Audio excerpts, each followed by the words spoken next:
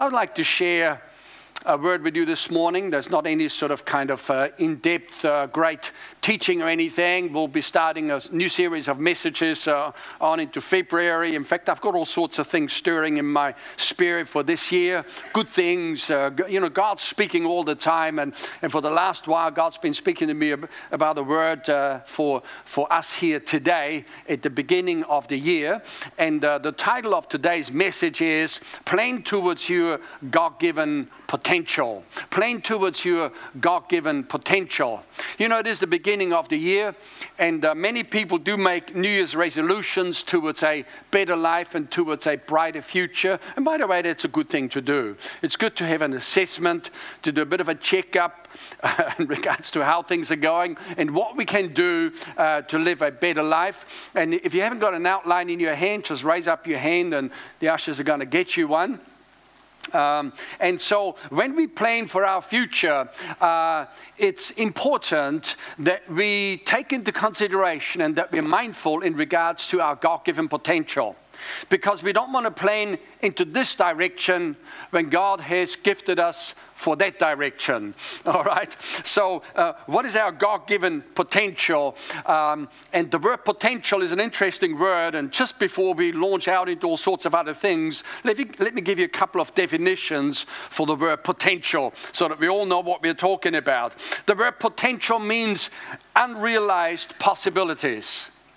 In other words, there are possibilities there, but they haven't been realized yet. They haven't manifested yet. They're not in our lives. It's possible, but it hasn't happened yet.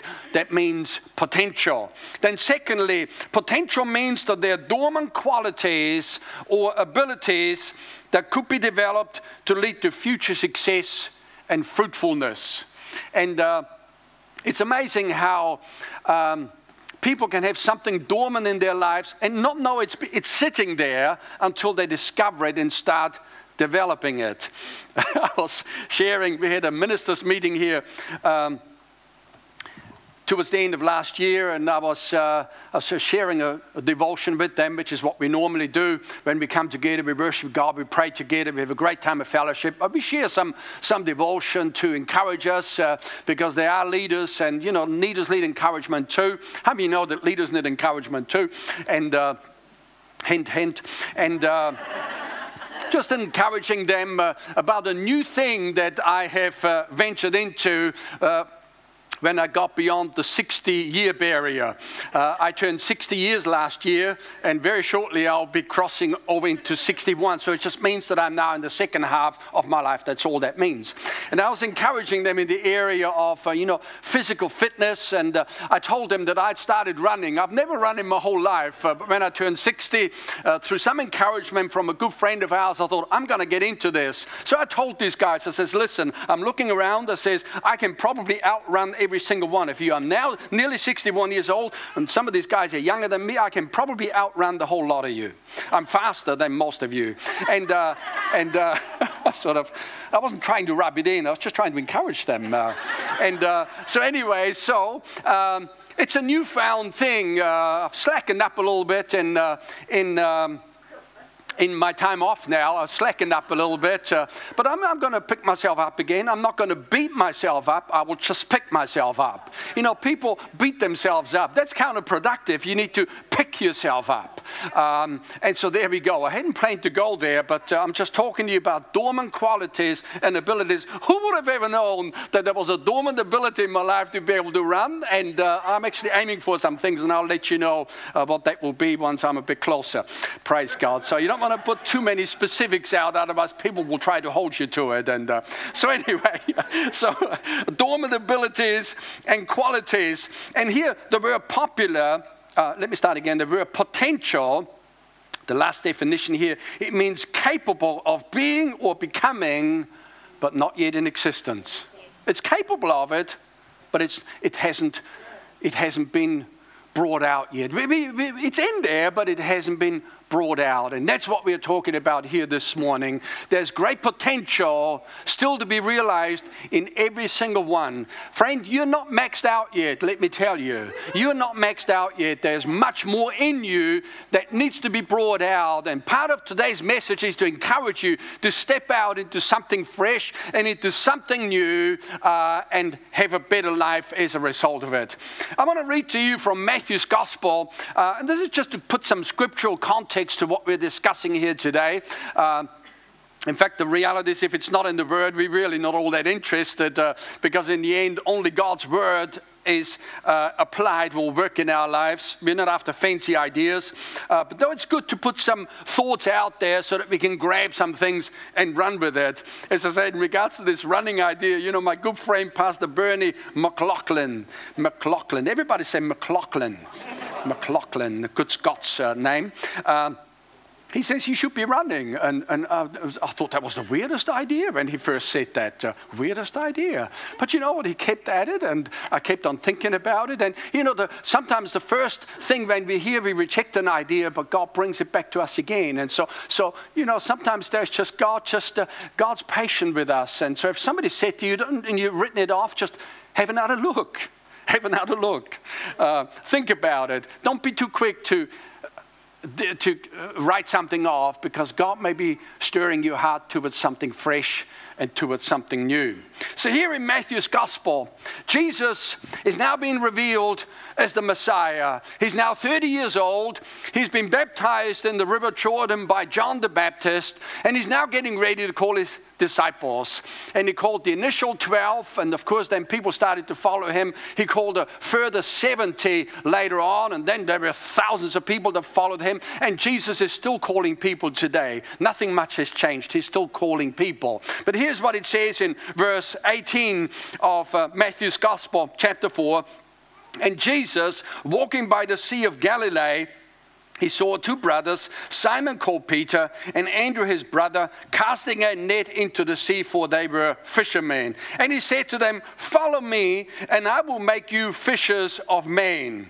And they immediately left their nets and followed him. There was like bang, just a quick response, like, all right, we will follow Jesus. You know, we won't be thinking about this thing for the next 5 years. We will follow Jesus now. And that's what they did. And going on from there, verse 21, Jesus saw two other brothers, James the son of Zebedee and John his brother, in the boat with Zebedee their father, and they were mending their nets. And of course they were fishing with nets, which is still commonly done today. After catching some fish, there was some damage, so they were just fixing their nets before they go out the next day to cast the nets back out again.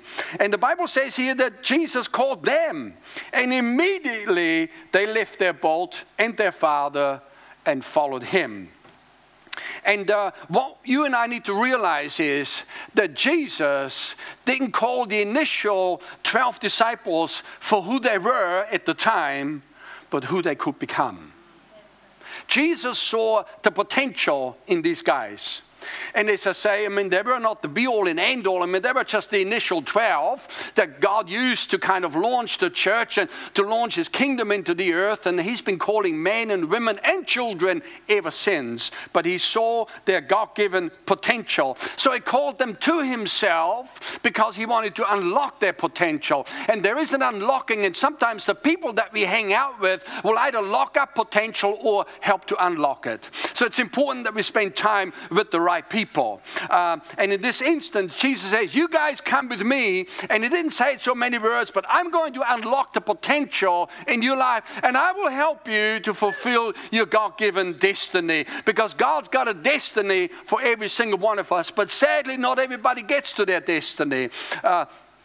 Not everybody, fires on all cylinders, so to speak. You know, in the old days when we used to fine-tune our own cars, you got 4-cylinder cars and then you had 8-cylinder cars.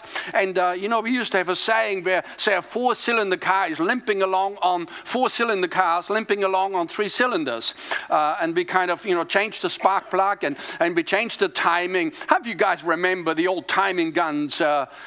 Am I the only one that remember? Some of us remember it. The old timing guns. You know, you sort of plug one end into the spark plug end and another one into hook it up to the battery, and then you shine it down in the crankshaft. This thing runs around, and this is just a little mechanical lesson now. You don't need it today because these things are automatically, they're now digitally run, but back then it was all sort of mechanically, and then you put a little mark on the crankshaft disc and usually use something like whiteout, and you shine this gun down, and then you unloosen the alternator, and you turn this thing so you get the timing just right. And it's a little bit like that. We need to look at our lives, and if we're limping along on 3 cylinders, if they're 4, but actually the reality is we're all V8s. I mean, at least we all got at least 8 cylinders.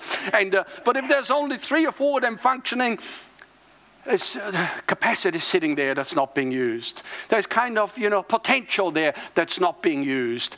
And for me, I like big cars, I like big engines, I like grunt there. And when I put my foot down, I want this thing to go. I don't like it limping along. I've had weak cars years ago, and I don't want another one because it's a frustrating experience when you're struggling along the road. You're trying to overtake somebody, and I had one car. It's like, oh gosh, this is not enjoyable. I get it to the timing. You have to get the timing just right. I'm get up behind somebody, and I'm right on their tail. And Vanessa says, "Don't tailgate the people." I said, "If I'm not right behind them when their passing lane comes, I will never get past them." So I'm like right behind them. Here's the passing lane. On with the indicator. Foot's already down on the floor, and I'm bringing this thing out, and I come alongside, and then I'm alongside, and then we go up the hill, and then I'm sliding back.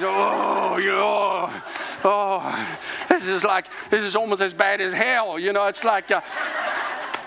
Gosh, anyway, let's not minimize how bad hell is. Sorry, I shouldn't be doing that. But anyway, what we're saying here is I got rid of that one, and then I got another one. And I just like, that when everything is fine-tuned and when everything is functioning, God wants to fine-tune our lives. And sometimes we don't recognize what's happening, but God gets into our lives, and He directs us, and He do this, do that, and let that go, and unload some extra weight.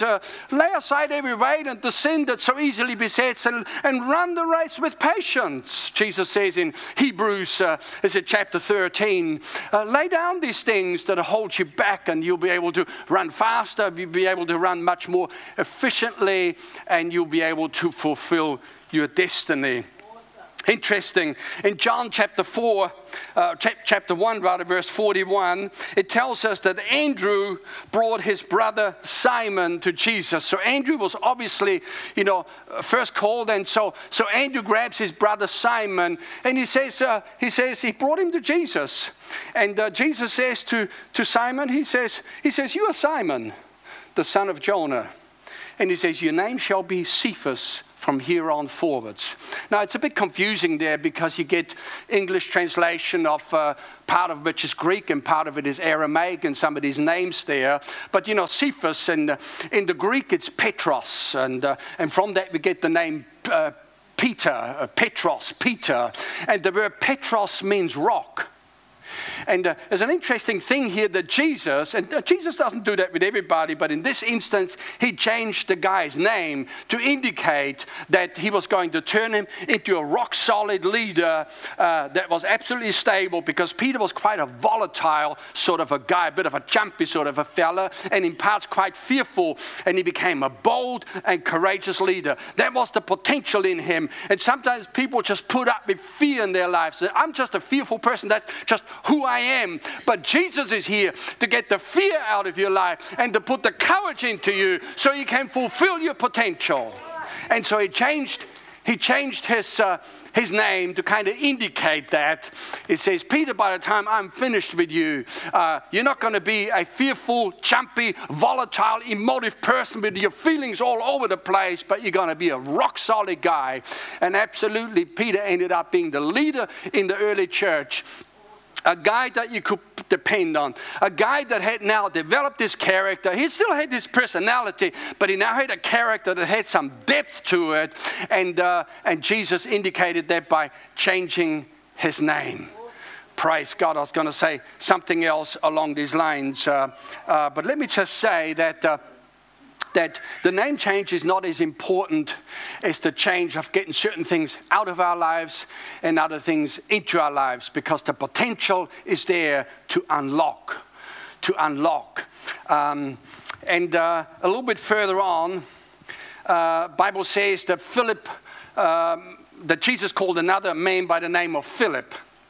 Philip, one of the 12 disciples. The Bible says there that Philip found Nathanael. Nathanael was also one of the 12 disciples. And he said to Nathanael, one of his mates, I guess what? He said, guess what? We found the man that Moses spoke about in the law, that the Messiah was going to come. We found him. His name is Jesus of Nazareth. And Nathanael says, Nazareth? Can anything good come out of Nazareth? And Philip says, well, come and see. Come and check it out. Come and see.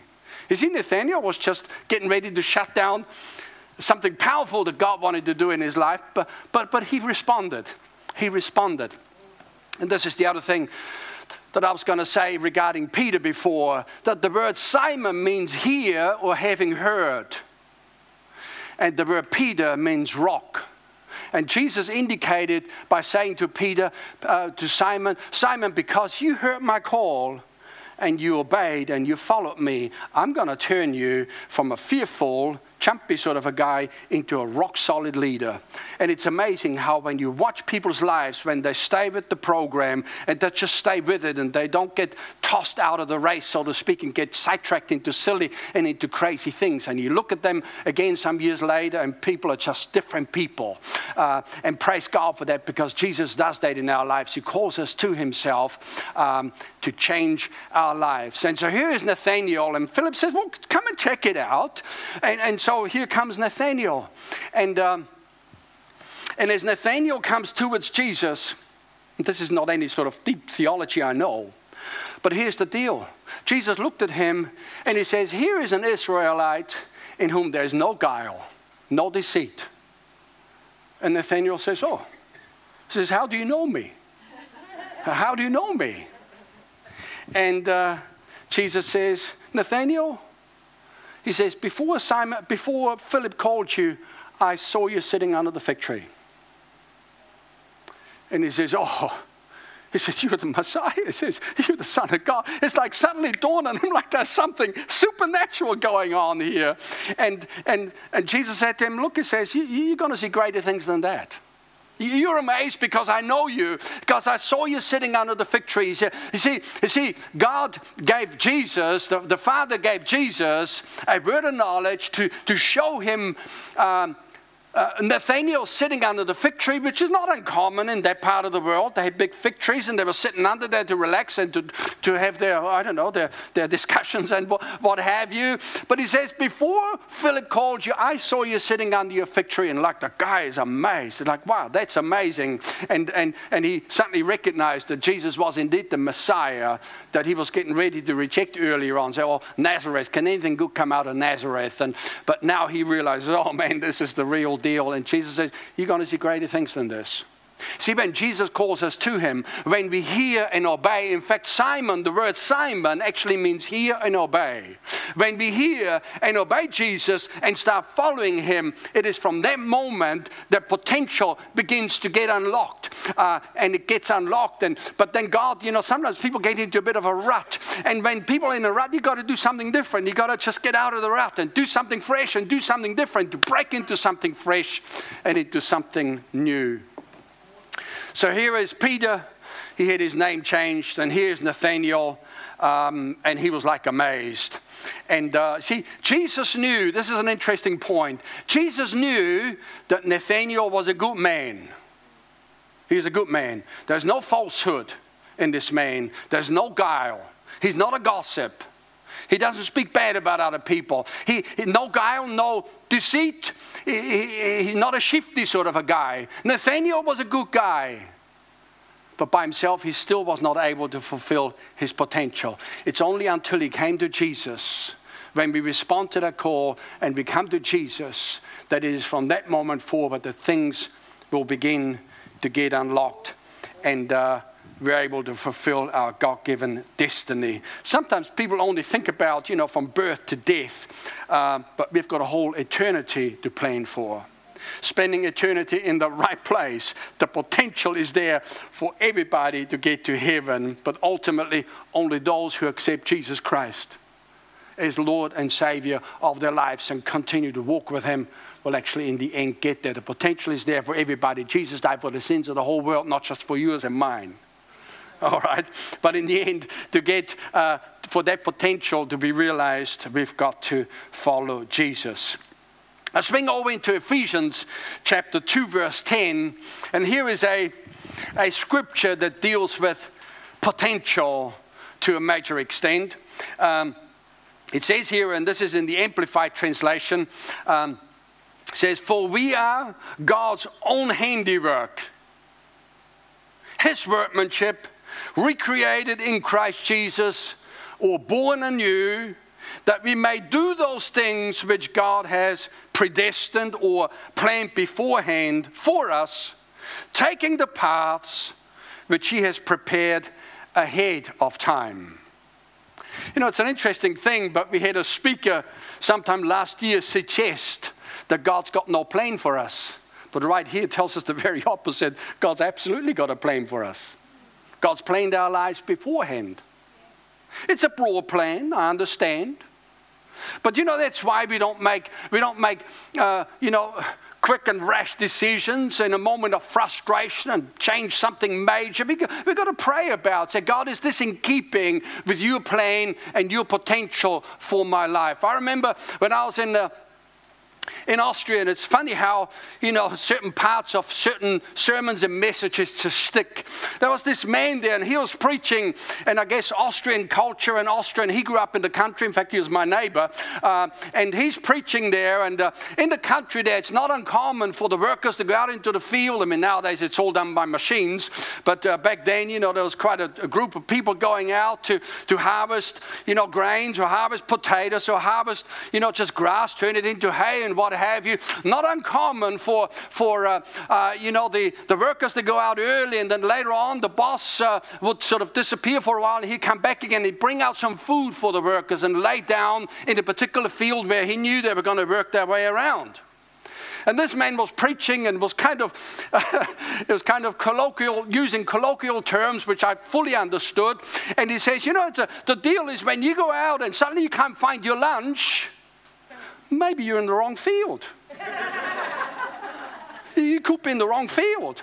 Because the boss has laid out the lunch for you. Over here, he knows that you're supposed to start over here and work your way around. And at a certain time, you get to this place, and there's lunch waiting for you. And they'll have some, they'll have these jugs, and they'll have some cider there. And they'll have, they have all sorts of things to eat, because when you're working hard on the field, you need a lot of food so you don't run out of energy. But he's suggesting, look, if you haven't found your lunch yet, maybe you're in the wrong field. And people just bounce in and out of fields all the time, trying to find their lunch. Just stay with God's program. Stay with the program. Don't make silly decisions. Don't make decisions in a moment of frustration and make a flesh decision that will dog you for the rest of your life. It's like, Sarah, Abraham's wife, made a flesh decision because she couldn't have children. So, why don't you take my servant girl? That'll be all right. And we've had the Arab-Israeli conflict ever since. It's gone on for thousands of years because somebody made a flesh decision. Dr. Theo wrote a book called The Price of a Decision. And sometimes certain decisions you can unwork and get back out of, but certain decisions can't be undone. So don't make flippant decisions, and don't flip in and out of fields and in and out of places and what have you. Just stay with the program. Stay with the program. Everybody all right this morning? So in the middle of this scripture, we got sidetracked into other things, but I'll carry on. He says, taking the paths which he has prepared ahead of time. We're still in Ephesians 2, verse 10, that we should walk in them. You see, God wants us to walk in a certain path. God says, this is the way, walk ye in it. Don't walk over there, walk over here. This is the church for you. Don't just flip in and out and make it sound spiritual that God's leading you. Just stay with the program. You know, you can't deceive some people, but it's like I've seen people that bounce around like forever and a half, and then you look at their lives 15 years later and nothing is changed. At least if people make good decisions, there's progress, but sometimes nothing is changed. And it's because people have this pseudo-spirituality rather than being rock solid, and just don't get overly excited about having to do something new every other week. You know, just stay with the program. We'll touch on that a bit more later on, but it's carrying on here. It says that we should walk in them, living the good life that he has prepared or prearranged and made ready for us to live. You see, God's plan for you and for me is to live the good life. The good life. All right? The good life. Jesus says, come to me, all you who labor and are heavy laden. He says, I will give you rest. I will give you rest. He says, my burden is easy and my yoke is light. And so, my friend, if we're all burdened down and we're all worrying about this and all worrying about that, we've taken on things that we're not supposed to take on. Not take on other people's problems, not take on what other people have said about us. Sometimes at a certain stage, you've got to just develop a thick skin. And, you know, we keep a tender heart, we develop a thick skin and say, look, we can't please everybody. But, you know, was it Winston Churchill that one day said, he says, you got enemies? He says, good. He says, you've obviously decided to stand up for something. But if you don't stand up for anything, you probably got no enemies either, because you're just like, you know, just flowing with everything that goes. But sometimes you've got to make a stand. Stand up for what's right. Here in the scripture, there's a certain sequence of fulfilling our God-given potential that's kind of spelled out. And of course, the first one we've talked about before, it's follow Jesus. Start to follow Jesus. Begin to follow him and become born again, or what in this instance they call born anew. Born again, born anew, converted, it's all the same thing. Accepting Jesus as our personal Lord and Savior. Confessing Jesus with our mouth and believing in our heart, as Peter has mentioned earlier on. It's number one. Then number two, begin to do those good works that God has planned beforehand. Start to do good works. We start to serve God. We start to serve other people. We start, if we haven't already got one, we start a life of serving. And then number three, begin to take the paths that he has prepared ahead of time. So the onus is on me now to figure out where those paths are and where that field is where God wants me to serve in. You know, Vanessa and I, many years ago, we were young, and we're still young today, I'll let you know. We were young, and we traveled from south to north, and we were on our way. Well, I was on my way to Taupo. That's where I was going. And Taupo, I just like the idea of having a mountain for skiing. You got the lake for fishing. You got rivers there. You got the outdoors, and I quite like that. And there's not that many people, or there weren't back then. And I'm on my way to Taupo. And we came to Wellington, and we stayed with a friend of ours. And some of you have heard the story before. We were kind of praying and say, you know, God, what do you want us to do? Where do you want us to go? And so forth. But I already had my mind made up. But somehow things didn't come together. I nearly jumped out of my field into the wrong field and would not have found lunch. You know, it's like, don't find lunch when you're in the wrong field. And if the provision is not, something is wrong, so we need to kind of own up and say, okay, Lord, I got ahead of you. I headed off in this direction when you told me to be over here. And so anyway, we were on our way somewhere, and God kind of arrested us. And in the end, we kind of said, okay, well, it's time to stay here. So we got into this local church, and we came into submission to the leadership there, and we started to do those good works that the Bible talks about. And we still had a job, started to get a job and so forth. And we just carried on doing what we knew to do. And next minute we were in Bible college. And next minute we were called. And we thought we was going to be called to the world. We're going to be traveling all sorts of different places. And God says, no, Wellington is what I've called you to. And I was headed to Taupo, you see. Taupo was my field, but I'm glad I'm not there, because there would be no lunch for me up in Taupo. There's only lunch for me in Wellington. If God suddenly does something different, which will highly surprise me, then I follow God. But I have no need to bounce around because I just stay with the program. Whatever, God called us to do, and if God changes his mind, he will let me know. So, so that's the sequence. It says, live the good life.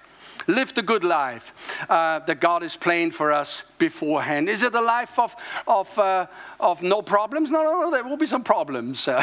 We're still in an imperfect world. We still work with imperfect people, and we're still a work in progress ourselves. All right, so we need to anticipate that there are some challenges. But if there's nothing but problems, we need to ask ourselves whether we're in the wrong field.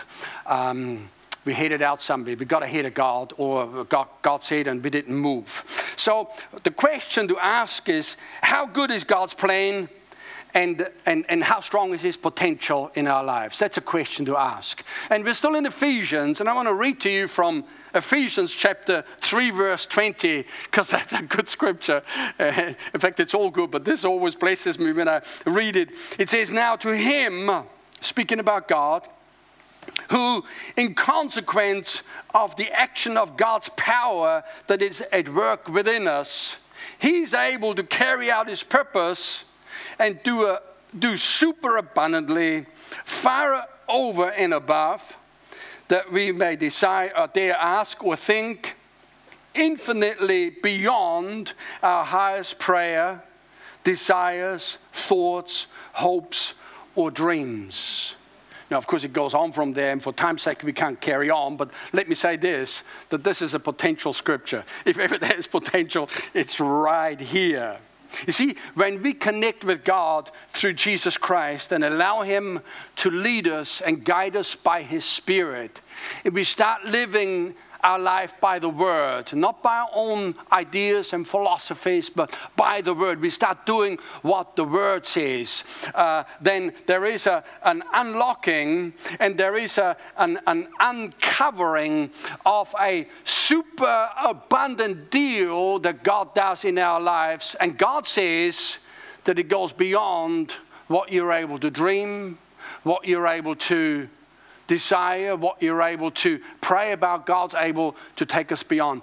The potential is there for beyond. I remember I was in a prayer meeting some years ago, and we were praying about something that was huge and big, and it was like, oh gosh, how is that ever going to happen, And then when, the problem or the challenge or the need is suddenly so big, it's like, you got to do something. So I looked at this scripture, and God gave me a revelation, and I came away from there. And this is, and I've started to pray a prayer, and this is an unusual prayer, I know. It's unconventional, but it is scriptural nevertheless. And the prayer is this. The prayer, and it's in your outline. Lord, I have an expectation that you will exceed my expectation. Lord, I have an expectation that wherever my expectation takes me to, that, Lord, you're able to take me beyond. And in all reality, when we set our expectation, we ought to be reasonably realistic, but it's got to have a faith aspect to it. It's got to have a supernatural aspect to it that God is able to bring to pass if we work with him and stay with him and do what the Word says and allow him to lead us by his Spirit and stay with the program. So that's the prayer. Lord, I have an expectation that you will exceed my expectation. I came away from that, like, wow, that's amazing. It's amazing. God's just uncapped something in my life. I was nearly overwhelmed by the need and by the challenge that we were facing at the time. And I came away from there. In fact, I remember talking to somebody, about that same thing. And I said to that person, I said, look, right now, I've just come out of the prayer meeting. Right now, my mindset is that anything's possible. It's possible. We can fix this thing. This thing can get sorted out. It can be solved. The problem is not that big because God's always bigger. And, sometimes we could be a bit stumped. Here's a word, stumped, a bit stifled. But God's wisdom can flow into our heart the very next moment as we pray and reach out to him. And here is the solution. And friend, let me tell you, that the problems that we'll be facing in the year 2018 cannot be solved with wisdom from a couple of years ago, because life will only become more complex for people. The challenges are going to get bigger. I'm sorry, I haven't got good news for you as far as the world is concerned. The world is going down the gurgler, and we are still in the world, but we are not of it. But God gives us the wisdom, and God gives us the provision. He's always got lunch laid up for us. And I'm reminded of the words that King David spoke when he was old, having, followed God all of his life. He says, once I was young, now I'm old. He says, but never have I seen the righteous forsaken, nor God's seed begging for bread. So he's saying, God's people are not going to be begging.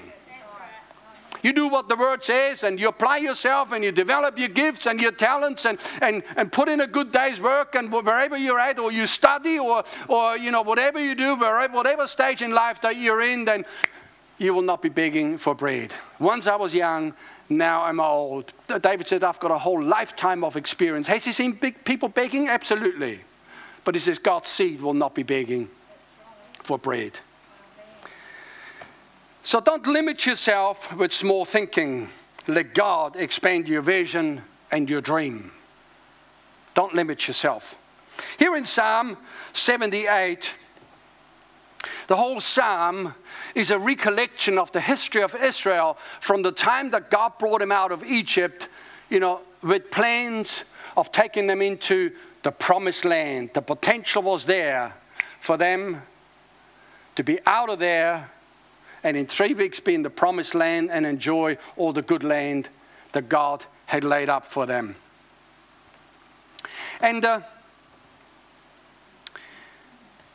so there's a whole journey there where it's all laid out here in Psalm 78.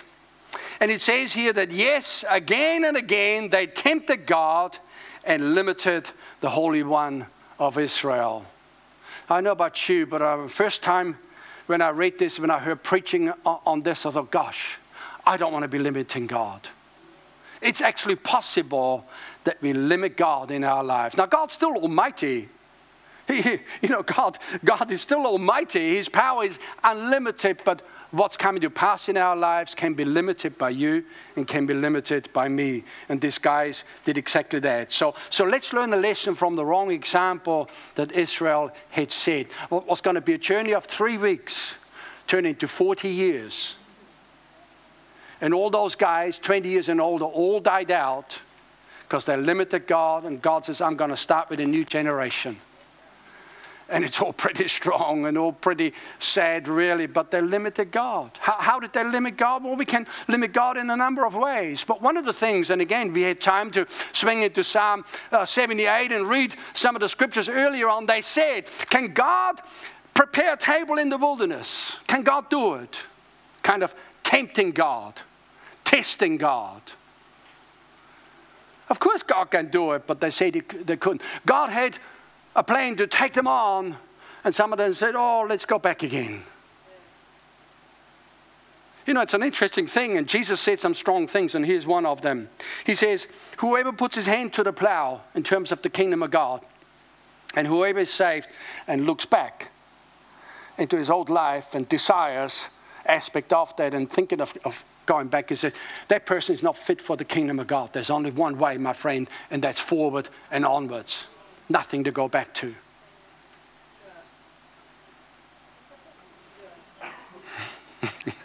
Are we all right this morning? I was going to encourage you, and next minute it gets all heavy and strong, doesn't it?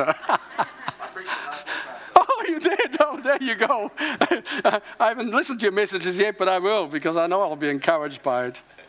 Praise God. They did not remember his power. The day when he redeemed them from the enemy. When Vanessa and I came through Wellington, and we had some money there to move us on, and in the end we realized that we couldn't move on, and we had this deal, and we were somehow leaning on this money, and we decided, you know what, we got to give this thing away. In fact, that was part of it was a deposit for a house that we were going to buy, and God moved on us and give this whole thing away. So we gave the whole lot away, and that's not to say that God will lead us every time to do that, but just give it away. And God says, you wait on me. And we prayed and we prayed. And somehow it's like we're down to the wire now. We're down to the wire now. Vanessa's pregnant. I haven't got a job.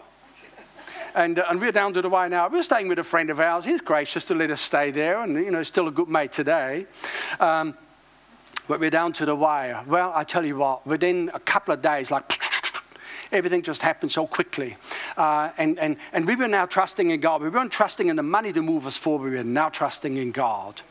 And it's amazing how fast God moved. And when we removed certain things in our lives that were just a hindrance at that point, then it was just amazing how God moved. So they did not remember his power. You see, when God delivered them from Egypt, they didn't remember their power when they came to the next challenges. You see, when Vanessa and I at times have been down to the wire, we remember that God's come through for us before and God will come through again. Now, we're not flippant with things. I tell you, we're not flippant with things at all. We don't make flippant decisions. We don't make rash decisions. We don't do impulse buying. We don't spend our money in all directions. We're very diligent with what we do. And so therefore, we can expect that God will come through on our behalf. Now, if I make nothing but dumb decisions all the way and I'm expecting God to bail me out again and again and again, after a while, God wants us to learn some wisdom. Yeah. But we remember how God came through for us and suddenly, and suddenly it's all done. It's like, wow, how did that work? But they did not remember his power. The day when he redeemed them from the enemy, when he worked his signs in Egypt, and his wonders in the field of Zoan. The field of Zoan was the place where Pharaoh had his residence and his palace. And God worked amazing signs in this place. But when they came out, they came to some water that was bitter. What do? They complained. They murmured. In fact, if we had time, and we haven't, but if we had time today, in fact, we've got all the time in the world, but we haven't today. If we had time, we would swing into 1 Corinthians chapter 10, where the Bible tells us about 5 sins that kept the people out of the promised land. 5 sins. One of them is sexual immorality. The other one is idolatry. And one of them was tempting Christ. And how did they tempt Christ? They tempted Christ, and this is not in the outline, but they tempted Christ by saying, can God prepare a table in the wilderness? Can God fix this? You see, they said, we loathe this food, this manna that comes down from heaven. We loathe it. We remember the cucumbers and the garlic that we ate and the onions. We remember that. And then we want some meat. So God brought some meat into the camp and loads of it. They were knee-deep standing in quail. Like quail. God brought in quail like knee-deep. It's incredible. But they said, can God set a table in the wilderness? Friends, let's not make that mistake by saying, oh boy, this is too hard for God. It's not too hard for God. God can set a table in the wilderness. God can bring forth provision in a snap. God can bring forth miraculous healing in a snap. It's like, see, the holdup is not with God. The holdup is with us. We can limit God. How do we limit God? Well, we limit God by small thinking. We limit God with negative confession, saying the wrong thing continually. We limit God with no or a low expectation. God has raised your expectation. We limit God by a fear of failure. People say, well, what if I step out? What if I get into Bible college and I get to the exams, and what if I fail? Well, even if you did, you're still further down the track at that point than what you were before. So don't let fear limit you. Don't let fear of failure paralyze you, because the next point, and this is like, there's just some things that people limit God, but one of those is inactivity, just not doing anything, not prepared to step out because it might not work out. And gosh, when we did different things along the way, it's like there's many things that could have not worked out, and some things didn't, but the things that God led us to do have worked out. And praise God, you just don't limit God. Don't limit him. Let him change you and continue to change you. Some of us have walked with God for some years now. But I know, I speak for me, I haven't arrived. I mean, God's done amazing things, but I haven't arrived. And this year, 2018, there's some great potential that I'm expecting that God will unlock in my life. Let me read to you a quote here from Pope John the 23rd. Pope John was elected the Pope the year after I was born. I was born in 1957. Now, I know some of you think I'm a fossil, but I tell you, I'm only a young fella. 1957, Pope John the 23rd was elected into office of, being the head of the Catholic Church in 1958, and he died in 1963, 1964. He's quite a smart man, a very clever man, as a lot of these guys are. They are highly intelligent guys, and, some got a better heart than others. But anyway, this guy said this, and I really like it. He says, consult not your fears, but your hopes and your dreams. Think not about your frustrations, but about your unfulfilled potential. Now, I don't know if this isn't wisdom, then what is it? He says, concern yourself not with what you've tried and failed in, but with what is still possible for you to do. I don't know about you, but that lifts my spirit and that excites me. It's like, wow, consult not your fears. Don't negotiate with fear. Don't negotiate with the devil. And don't think about your failures. Think about your potential. The reality is that most people that have got to a perceived area of success, whatever that looks like for different people, whether that's wealth or whether that's this, that, or the other, or fame or something, a lot of them have failed numerous times in a number of areas, but in the end, because they stayed with the program, they broke through. But the reality is that there is such a thing as false success. What does that look like? Well, false success is when somebody becomes immensely rich but loses their health and loses their family in the process. Gaining one thing but losing other things. So, we're not after false success. God is a holistic God. God wants us to do well, spirit, soul, and body. He wants us to do well in our relationships. God wants us to do well all around. Here's a quote from Winston Churchill, and we're winding down. We'll be finished shortly, but I make no promises. He says, Winston Churchill, how do you know Winston Churchill? Winston Churchill, a statesman, Prime Minister of Britain, British Prime Minister on two occasions, first during the Second World War and then on again in the 50s. Winston was quite a guy, like an amazing guy. He was part of the First World War. In fact, he fought in the army in the bottom part of Africa, so he was a very seasoned man, and then he became a politician, a statesman, and in fact, he was the one that single-handedly, as it were, opposed Hitler when other people had caved in, and when the previous Prime Minister, was it Neville Chamberlain, had some sort of appeasement deal going. Winston said, no. He says, we will not appease. He says, we're going to stand up. So anyway, here's what Winston Churchill said. He says, continuous effort, not strength or intelligence, is the key to unlocking our potential. Continuous effort. Because sometimes people say, well, I'm not as clever as other people. I'm not as intelligent. I haven't got a degree, and I haven't got this, and I haven't got that. Listen, it's continuous effort, and you'll still get there. It's an amazing thing. But I've talked to people. That have got incredible success in their lives, and some of them can't even spell a word. I mean, they're not even, spelling is not everybody's strength. And sometimes people can't even talk properly, but yet they got incredible success in their lives because they haven't let some of their impairments and some of their hindrances hinder them from moving into potential that God had for them.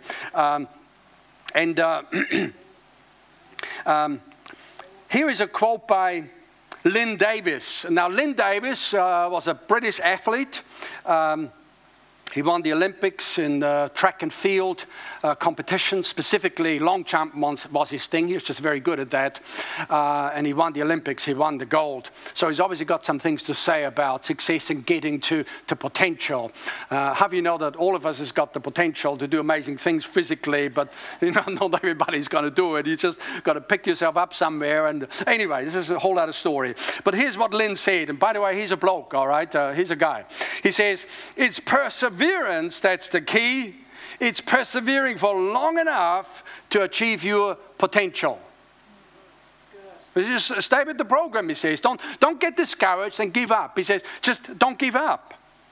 In fact, that's the next quote here. I've got a few quotes here. Winston Churchill, he says, never, never, never give up. It's said that Winston Churchill went back to his old school. He quite liked going there, and he gave speeches, sometimes 20 minutes, to rally the students and to encourage them. And he was actually quite an orator. And because he spoke out of a wealth of experience, he wasn't a young upstart. He was actually quite a seasoned man. And when Britain faced annihilation from Hitler Germany at the time, where Czechoslovakia had already fallen, Poland had already fallen, like Hitler is just, overrunning the continent, and here's Britain over here, and he says, never give in to force. Never give in to force. Don't give in to intimidation. He says, we will fight them in the streets, and he says, we will fight them on the beaches. It's just quite a rally cry that he was able to rally people, and praise God for somebody that stood up to the tyranny of that day and of that time. And friend, God counts on you and on me to stand up to tyranny as we see it. Stand up to the wrongs and to the injustices.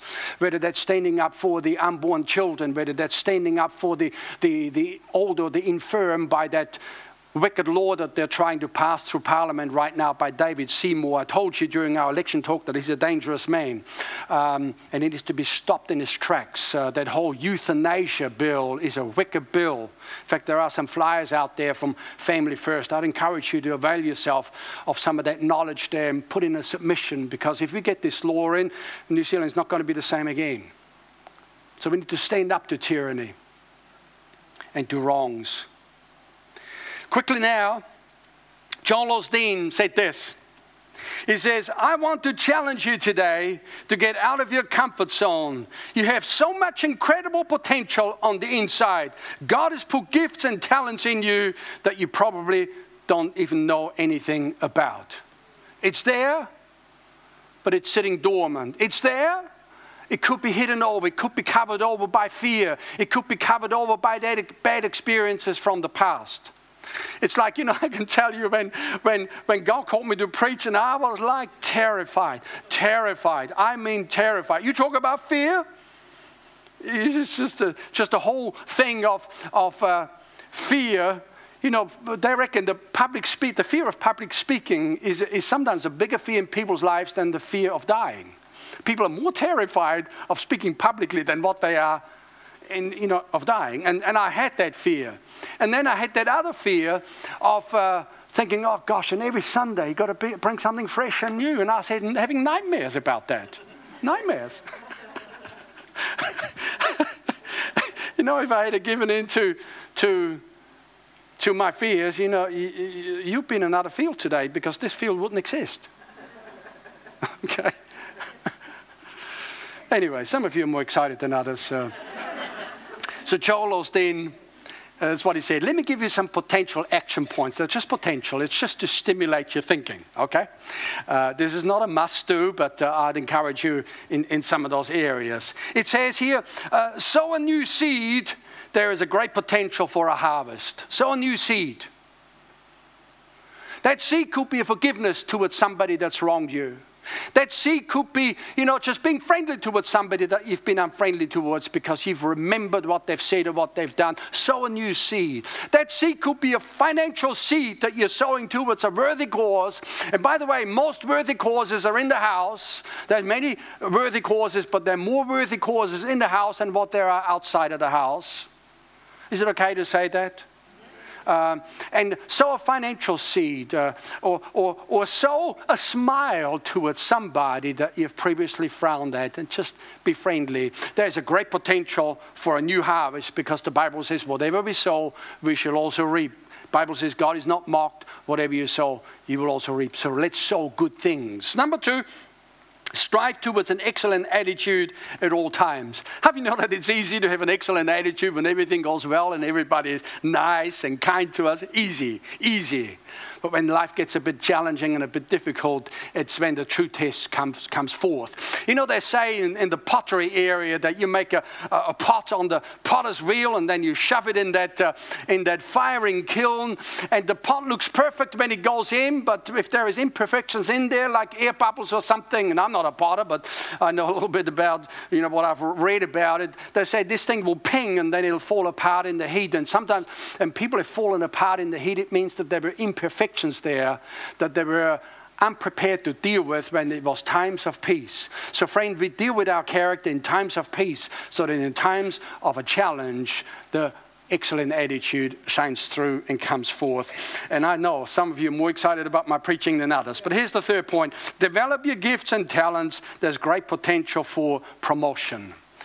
Find those gifts and develop them. You've got talents. There's certain things that you're very good at. And there's other things. In fact, sometimes we don't even see the things that we're good at, but other people see it. So talk to people that love you and say, look, what is it that you see in my life? And what would you encourage me to focus on, to do more of? And is there anything that you'd like me to do less of? Now, that's a bit of a challenging. Is there anything that you'd like me to do less of? Ooh, now we're really getting right down to the wire now. Well, I'm not sure if I want to ask that question. Okay. Next one is develop a new skill. There's great potential for a better job. Develop a new skill. Start from scratch, or just start to build on what you already know. Sometimes people have got a bit of a hobby that could turn into a whole new thing, and if you develop it and becomes a marketable skill, it could earn you a whole lot of money. And it's not all about money, but sometimes God wants us to get ahead in the world and not be stuck and not be stuck in a rut. Get some more education. There is a potential for a new career, doing something entirely fresh and new. And here, this one is in bold. Because all these other things are important, but this is very important. Sign up for Bible College this year. There's a great potential for further spiritual growth. Because ultimately, the Bible says that a man's in fact, what's that proverb? A man's infirmity, a man's strong spirit sustains him in infirmity. So in the end, your spiritual strength is actually the most important thing. But don't neglect your mental strength and your emotional strength and your physical strength. But really focus on your spiritual growth this year. And Bible College will be a part of that. Then here we go. Eat healthier food. There's a great potential for a healthier life. Everybody say healthier. And a healthy life ought not to be a mystery. Eating healthy foods is part of that. Reject some of the tasty morsels that the food industry wants to put before you, where you need a science degree and a chemistry degree to read what's written on the back of the labels, where you've got nothing but names you can't pronounce and numbers that you haven't got a clue about. Eat simple, healthy foods and prepare your own. Don't let somebody do that work for you, that God wants you and I to take care of ourselves. I mean, praise God for what we're able to buy, but, somebody said once, if your grandmother wouldn't recognize it, don't eat it. Don't eat it. I thought that was a good bit of wisdom. So healthier food, there's a greater potential for a healthier life. And here we go, second to last, begin a new exercise regime. There's great potential for new fitness. Okay, for a fitter life. In fact, I had a look at that word fitter. Fitter, fittest. And I'm none the wiser now whether the word fitter life would have been correct. Some of you might be able to help me out with that. Otherwise, I'll talk to Google and Google will tell me. Google does know some things, but in some areas, Google is completely mixed up. Anyway, begin a new exercise regime. There's great potential for new fitness. Think only positive thoughts. There's great potential for a happier life. And this is the reality, friends. The happiest people on the earth are not the ones that haven't got problems. They just know how to handle them and how to conduct themselves in the middle of difficult situations. Think only healthy and positive thoughts. Don't think thoughts of resentment, because resentment will turn into bitterness, and the Bible says bitterness is like a root that many will be defiled by it. Don't speak bad words about other people, only speak good words. And anyway, I'm sort of coming on the runway now. I'm trying to slow down now because I want to get to the end of this. I did say earlier on that I make no promises, but we're actually doing very well time-wise. So I trust that you've been encouraged today. Let's just allow the Spirit of God to solidify some of these things that we have spoken about here this morning. Some of those action points could be absolutely like, wow, this is the word of the Lord for me. You know, I might jump over point 3 or 5 or 7, but this is the word of the Lord for me. And don't discount things too early and too quickly. You know, when Nathanael said to Philip, oh, can anything good come out of Nazareth? It's like, he says, come and see, check it out. Come and try. But be a possibility thinker. You know, Robert Schuller, who built that cathedral, that Crystal Cathedral in Los Angeles there in Anaheim, and reaching out to the Hollywood film stars and celebrities there, he was known for his message of being a possibility thinker. It's possible. It's possible. God wants to take us beyond where we are today. Just bow your heads for a moment and close your eyes and just allow the Spirit of God to move on your heart now and to solidify and to bring, you know, you won't remember everything that you've heard today, and I won't either. We've done a lot of talking, but there's aspects in there that God wants us to say, like, this is it. This is the word of the Lord for you today. The word of the Lord for you for this year. And it could be just as simple as, like, you know, some of you are doing really well in a number of areas, you know, spiritually, but some of you need to do something physically. You need to do something fresh and new. You know, they say that, they talk about the silent killers, and I'm not here to scare you today, but the reality is that there is a lot of unhealthy Christians, and a lot of it is because they make bad decisions when it comes to, you know, eating all the rubbish and then not exercising. And, you know, they reckon when people sometimes drop dead, the first symptom that they know that something is wrong, it's already too late. They're already dead. And I'm not here to scare you, but friend, do something fresh, do something new. Your body is the temple of the Holy Spirit. All right?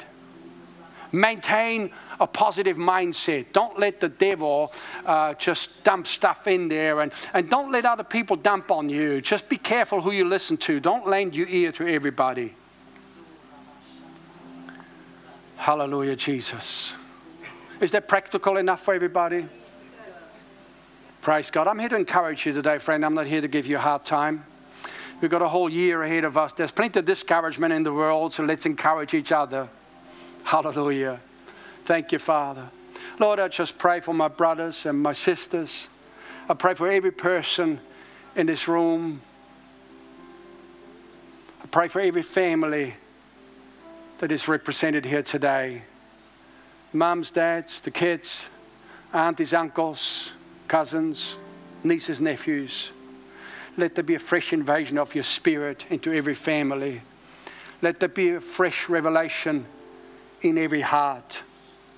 Lord, let this word today not just be information, let it become revelation, that we got a whole year ahead of us this year of doing fantastic things for God.